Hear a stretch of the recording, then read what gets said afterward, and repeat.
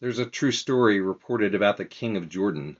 On several occasions, King Abdullah II of Jordan had disguised himself and mingled with his subjects. His rationale for this unorthodox approach is to better understand and serve his people. Taking the character of an ordinary old Arab man, he had appeared in public with a fake white beard, wearing the traditional Jordanian kufiya and the Arab white dress. While so disguised, the king walked around 2 government buildings without security and was not even noticed. While waiting in a long line, he engaged people in conversation and listened to their point of view. Such incognito appearances have marked the 42-year-old monarch's reign since he assumed the throne in 1999. He disguised himself as an old man previously while visiting a hospital. Another time, he circulated around Amman behind the wheel of a taxi cab. Still another time, he passed himself off as a television reporter trying to cover a story as a duty-free shop. Jordanian government employees are now not taking any chances. They have started to spend time looking at people's faces, fearing they might meet the king in disguise. Well, as we gather around this morning, we'll be looking at a passage where we will be meeting a different kind of king. People were about to meet a different kind of king in a different kind of disguise. We'll be looking at a passage in God's Word this morning from the Gospel of John chapter 12, where Jesus and the crowd were heading to Jerusalem. It is a day in our Christian calendar that many people call Palm Sunday. We'll be looking at John chapter 12, verses 12 through 19. This is found on page 1075 in the Church Bibles. I'd ask you please follow along as I read again the Gospel of John chapter 12, verses 12 through 19. This is God's holy, infallible, life-giving, and life-transforming word. On the next day, the large crowd who had come to the feast, when they heard that Jesus was coming to Jerusalem, took the branches of the palm trees and went out to meet him and began to shout, "Hosanna! Blessed is he who comes in the name of the Lord, even the King of Israel." Jesus, finding a young donkey, sat on it, as it is written, "Fear not, daughter of Zion. Behold, your king is coming, seated on a donkey." These things his disciples did not understand at first, but when Jesus was glorified, then they remembered that these things were written of him, and that they had done these things to him. So the people who were with him when he called Lazarus out of the tomb and raised him from the dead continued to testify about him. For this reason also the people went and met him, because they heard that he had performed this sign. So the Pharisees said to one another, "You see that you are not doing any good. Look, the world has gone after him." May the Lord bless the reading, hearing, and obeying of his holy word. Would you please pray with me? Well, Father God, we do thank you and praise you for letting us gather together on this Lord's Day. We pray, Lord, that you would please be with us as we look at your word. And Lord God, we pray, Lord, that you would make us further into your image. For it's in Jesus Christ's name we pray. Amen. Well, as we begin to look at God's word this morning, we can see a large crowd was heading to Jerusalem. Why did a large crowd of people come to Jerusalem? The seemingly obvious answer to the question of why the large crowd of people had come to Jerusalem was because of what John calls the feast. But what feast? Well, there were 7 different feasts or festivals that the Jewish people were commanded to keep. And you can look up this on your own in Leviticus chapter 23. But yet we can see, based on our context, looking back at verse 1 of chapter 12, that there were 6 days. They were 6 days before the Passover feast. So we can see that many people were coming to Jerusalem for the Passover feast.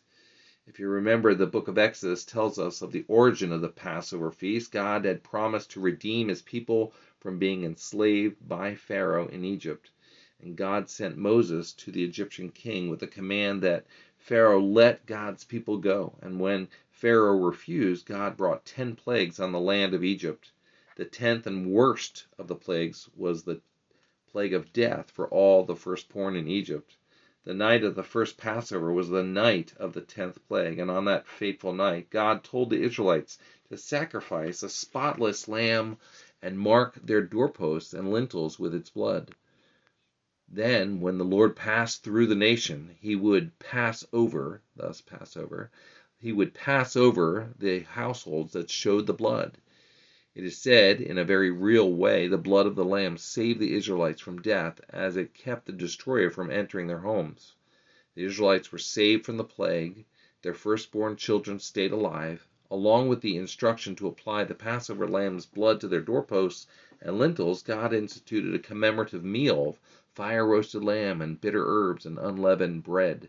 The Lord told the Israelites to observe this rite as festival, as a statute for you and for your sons forever, even if they were in a foreign land. And this was the Passover feast that many in the crowd were heading into Jerusalem for.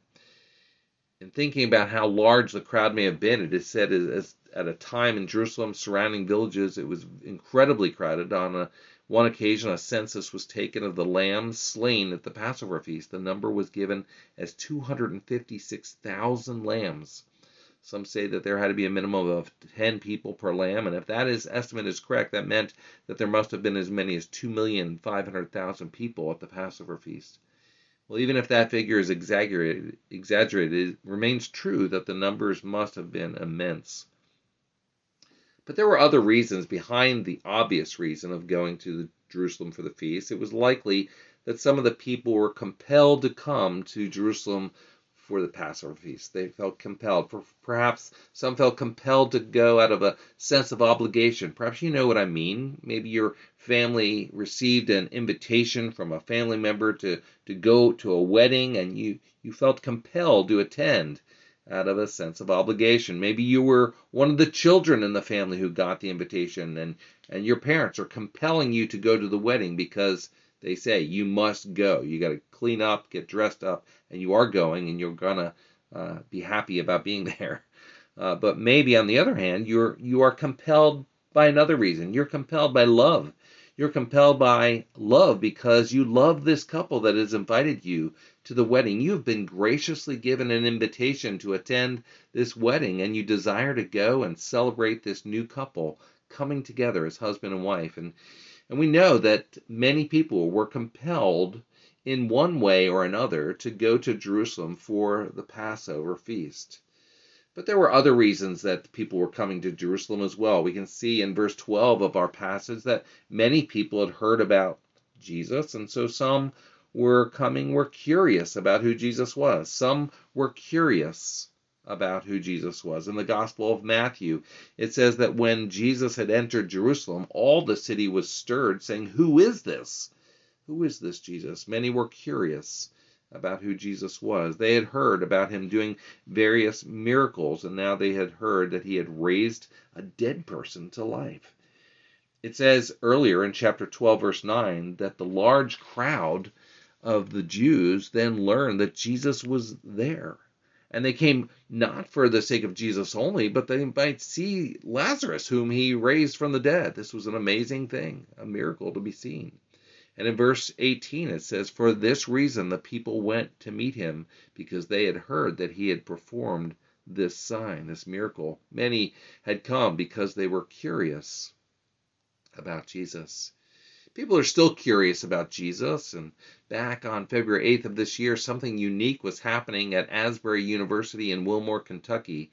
Asbury University is a small Christian university. Perhaps not many of you know about it, but they were having their normal Wednesday chapel service on Wednesday, February 8th, and the president of the school sent out a brief 2-sentence email to the students saying, "There is worship happening in Hughes Auditorium. You are welcome to join." Pretty simple 2-sentence email to the students. What happened next was what some may have called a revival. The news of this phenomenon spread through social media and Christian online publications. Notably, the news of the revival had spread on social media, and it was attended by nearly 15,000 people every day. And most of the people were standing outside. It would be like people here at Crossroads. There's no way we could have 15,000 people inside our church building. So most of them were standing outside with the speakers outside. By the end of the revival, it brought more than 50 to perhaps 70,000 visitors to Asbury University, representing people from almost every state in the United States as well as multiple countries. What started as a relatively small group of students spending time in worshiping Jesus led to crowds of people gathering, most out of curiosity. Our passage is telling us is that many people were gathering because they also were curious about Jesus. Some people not only thought that he was some sort of miracle worker, that there were some that thought he was a prophet. It says in the parallel account in Matthew chapter 21, verse 11, that some who said that he is a prophet, Jesus from Nazareth in Galilee. And earlier in the Gospel of Matthew chapter 16, verse 13, Jesus referred to himself, asking, "Who do the people say that the Son of Man is?" His disciples said, "Some say John the Baptist, and others say Elijah. Still others said Jeremiah or one of the prophets." Even today, the Muslim religion looks at Jesus as a prophet, and in fact, they believe that he is one of the greatest prophets of all, except they think Muhammad was greater. After Jesus asked who the people say that he was, he asked his own disciples, "But who do you say that I am?" This is the question that the curious crowd wanted to know. Was he just a miracle worker or some prophet of God, or was he the promised Messiah? Looking at verse 13 of our passage, it would appear as if many came to celebrate Jesus as the promised Messiah. Many came and celebrated Jesus as their Messiah. But what kind of Messiah did they think Jesus was? It says that the large crowd took the branches of palm trees and went out to meet him. And the reason that they used branches of palm trees was because of what they represented. The waving of the palm branches was a symbol of victory and triumph. This crowd was celebrating the coming of the long-awaited Messiah. But what kind of Messiah were they expecting? The word Messiah, we know, means anointed one. It has always been the case that when Israel received a new king, he would have been anointed with oil and set apart as the king of Israel to lead his people. God made a promise to King David in 2 Samuel chapter 7, verse 12 and following, saying, "David, when your days are fulfilled and you lie down with your fathers, I will raise up for your offspring after you, who shall come from your body, and I will establish his kingdom, and he shall build a house for my name, and I will establish the throne of his kingdom forever. And your house and your kingdom shall be made sure forever before me. Your throne shall be established forever." This was first being fulfilled through his son Solomon, of course, but Solomon was not the promised Messiah. There were other kings down the road, and Hezekiah was also a great king, but he was also not the promised Messiah. By the time that Jesus was walking the earth, it is said that most of the Jews were looking for a Messiah king who would be a political revolutionary. They were looking for a Messiah king who would come in and release the nation from Roman domination. They wanted a king like David who would release them from the oppression of the Roman government. They started to believe that Jesus was their version of the Messiah. In fact, not only did the people start waving their palm branches in victory, they began to shout their victory chant. It was even more impressive than the 67,000 people who gather at the Link in Philadelphia singing the Eagles fight song whenever they score a touchdown. It was much bigger than that. It was a wonderful time of shouting and celebrating. And what the people were shouting was from the book of Psalms. The part that John quotes for us in passage is Psalm 118, verse 25. And it says, they shouted, "Hosanna! Blessed is he who comes in the name of the Lord, even the King of Israel." John uses the Greek word Hosanna, coming from the Hebrew word Hoshea, which means save us. Psalm 118, verse 25, looking in the Old Testament, says, "O Lord, do save. We beseech you, O Lord. We beseech you, do send prosperity. Blessed is the one who comes in the name of the Lord." This passage in Psalm 118 was pointing to the promise of the Messiah to come. Many Jews would have memorized these words for their continued prayers to God to come and to save them by sending the promised Messiah King. But their version of the Messiah King was different than what God had promised. They were hoping that this Jesus that they were celebrating would be their Messiah King, would lead them into a revolt over the tyrannical rule of Rome. Some in the crowd were compelled We know some were curious, some were celebrating their coming version of the Messiah, and yet some were confused about Jesus. Some were confused about Jesus. In particular, we see in verse 16 that some of the disciples at first seemed confused. It says about these things, his disciples did not understand. They didn't understand. They were confused. Even when Jesus spoke to his disciples plainly in Mark chapter 9, verse 31, he was teaching his disciples and speaking about himself. He said, the Son of Man is going to be delivered into the hands of men, and they will kill him. And when he is killed, after 3 days, he will rise. And it says in verse 32, but the disciples did not understand the saying, and they were afraid to ask him. They were confused. In the Gospel of Matthew, chapter 16, verse 21, it says, from that time, Jesus began to show his disciples that he must go to Jerusalem and suffer many things from the elders and chief priests and scribes, and be killed, and on the third day be raised. And we see how Peter responded next. It says that Peter took Jesus aside, and Peter began to rebuke Jesus, saying to him, far be it from you, Lord, this shall never happen to you. Well, Jesus immediately turned around and rebuked Peter, saying, get behind me, Satan. You are a hindrance to me, for you are not setting your mind on the things of God, but on the things of man.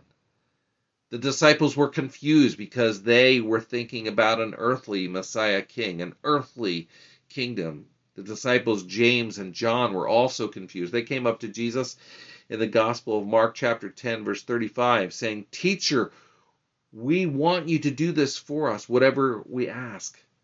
Well, that was a very bold statement. And they said, grant us to sit, one at your right hand and one at your left hand in glory. Well, they were not talking about heavenly glory. They were talking about this earthly kingdom. They were asking to be the main leaders next to Jesus on his right and on his left in his earthly kingdom. Jesus responded to their confusion by saying, you do not know what you are asking. As we look at our passage, we see that there was at least one more group of people who had a reason to be there, and it was apparent that some were there who were trying to cease what Jesus was doing. They were trying to cease what Jesus was doing. Earlier in John chapter 11, verse 46, it says, after Jesus had raised Lazarus from the dead, many of the Jews who had seen what Jesus did believed in him, but some of them were concerned and went and told the Pharisees and what Jesus had done. And so the chief priests and the Pharisees gathered the council and said, what are we going to do? If we let him go on like this, everyone will believe in him, and the Romans will come and take away both our place and our nation. They wanted to cease what Jesus was doing because Jesus seemed to be a threat to their livelihood. And so from that day on, they made plans to put him to death. As we look at our passage of Scripture, we see the various reasons why people came to Jerusalem. But why was Jesus coming to Jerusalem? Why was Jesus coming to Jerusalem? Jesus was coming to Jerusalem to continue his mission. Part of his mission was to come and to fulfill the law. Jesus said, do not think that I have not come to abolish the law or the prophets. I have not come to abolish them, but to fulfill them. He also tells us in the Gospel of Luke that he came in to seek and to save the lost. He came to seek and to save lost sinners like you and like me. And Jesus tells us in Matthew chapter 20, verse 28, that he did not come to be served like an earthly king would want. He came to serve and to give his life as a ransom for many. And he came to Jerusalem at the time of the Passover to show that he was the fulfillment of the Passover sacrifice. He would be the final sacrifice. He came to Jerusalem to be the perfect and spotless Lamb of God that shed his blood for the payment of their sins. The prophet John the Baptist even foretold that Jesus was the Lamb of God who takes away the sin of the world. Jesus was coming to be the perfect and final Passover lamb. It is only through the sinless life of Jesus and his sacrificial death on the cross that anyone can escape the punishment of death that we deserve because of our sin and then receive that gift of eternal life. On his journey to continue his mission, Jesus was coming as the promised Christ.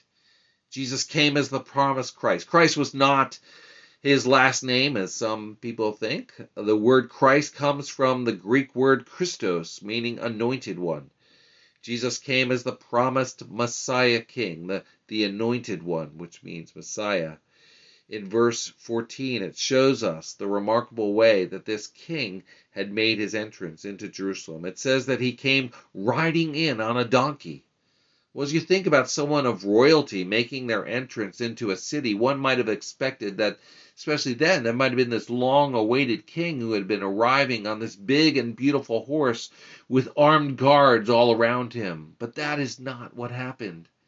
We get a more detailed account from the Synoptic Gospels in Matthew chapter 21. It says that as they were drawing near to Jerusalem, Jesus sent two of his disciples, saying, "Go into the village in front of you, and immediately you will find a donkey tied and a colt with her. Untie them and bring them to me. And if anyone says anything to you, you shall say, 'The Lord needs them,' and he will send them at once." Well, that seemed very odd. Was Jesus encouraging his disciples to steal for him? No, of course not. He was showing that Jesus is Lord, that he is God and King, and that he owns everything. But why get a donkey and not a war horse made for a king? Well, it tells us in Matthew chapter 21, verse 4, that when Jesus was coming into Jerusalem riding on a donkey, this took place again to fulfill what was spoken by the prophet Zechariah. It was yet another prophecy about the promise of the coming Messiah being fulfilled by Jesus. John is making reference to Zechariah chapter 9, verse 9. And John says, "Fear not, daughter of Zion." When we look up Zechariah 9:9, it says, "Rejoice greatly." Yes, fear not. Rejoice greatly, O daughter of Zion. Shout in triumph, O daughter of Jerusalem. John was not quoting Zechariah verbatim. The daughter of Zion meant Jerusalem, and later it meant Israel as the people of God. And just like Zechariah, John was reminding the people that no matter what the situation looked like, we are able to rejoice and not fear, and to shout in triumph because the promise of the King of Kings was coming. Zechariah told us that he would not be an ordinary king. It says that this king who was coming would be righteous and just. He would not just be a good king, he would be a perfectly righteous and holy king, having no sin and having done everything right. It says that he would be perfectly just, not letting the guilty go unpunished. It says that he is the one alone who would be able to be endowed with salvation. He is the promised Messiah who alone would come and save his people from their sin. This was a message of hope to the people of God in Zechariah's day, and it was a message of hope to the crowds in Jerusalem as Jesus would be arriving in many ways as an unexpected king. Jesus fulfilled Zechariah's prophecy, and he would be the promised humble king who was mounted on a donkey. The people in the crowd had no idea what kind of humble king was in their presence. This picture of humility is found of Jesus in Philippians chapter 2, and the description is this in Philippians 2, verses 6 and following. Although Jesus existed in the form of God, did not regard equality with God even a thing to be grasped, but he emptied himself. He took on the form of a bondservant, and being made in the likeness of men, being found in appearance as a man, he humbled himself by becoming obedient to the point of death, even death on a cross. That is humility. Jesus, being fully God, enjoying his rightful throne as the King of Kings in heaven, in loving humility came to this earth and became a man and lived his life of perfect obedience. And as we see him in our passage today, humbly riding on a donkey, heading into Jerusalem, was in order to fulfill the scripture, in order to suffer and die on the cross and pay the penalty for your sin and for mine. This was not the kind of king that the crowd had expected. What the crowd expected and what they wanted was a conquering king. They wanted a king who would come and defeat their enemies. They wanted a king like David in their past, who had defeated Goliath and the Philistines and all their neighboring enemies. They wanted a king who would defeat the oppression of the Roman rule in their lives now. And they didn't understand that what they really needed was a conquering king who would do so much more for them. Jesus came to be the ultimate conquering king. Jesus would come as the ultimate conquering king to defeat the real enemies of sin and death and Satan. Sin is an enemy because sin is what separates us from God. We have all sinned and we fall short of the glory of God. We are separated from God because of our sin. God tells us that the wages of our sin is death. What we deserve for our sin is death. That is what we will receive if we do not receive Christ. Jesus came to pay the penalty for our sin when he willingly died on the cross. 1 Peter chapter 2 verse 24 says that Jesus bore our sins in his body on the tree that we might die to sin and live to righteousness. Paul says in Ephesians, in Jesus we have redemption through his blood, the forgiveness of our trespasses, according to the riches of his grace. Jesus also came to conquer death for us. The prophet Isaiah foretold, he said, he will, and that namely is Jesus, will swallow up death forever, and the Lord will wipe away our tears from our faces. Jesus conquered death for us when he rose from the grave. Jesus said of himself in John chapter 11, I am the resurrection and the life. Whoever believes in me, yet though he dies, yet shall he live, and everyone who believes in me shall never die. Jesus came to conquer death through his resurrection from the dead, so that we too may have eternal life if we trust in him alone. Jesus came to conquer sin, death, and Satan.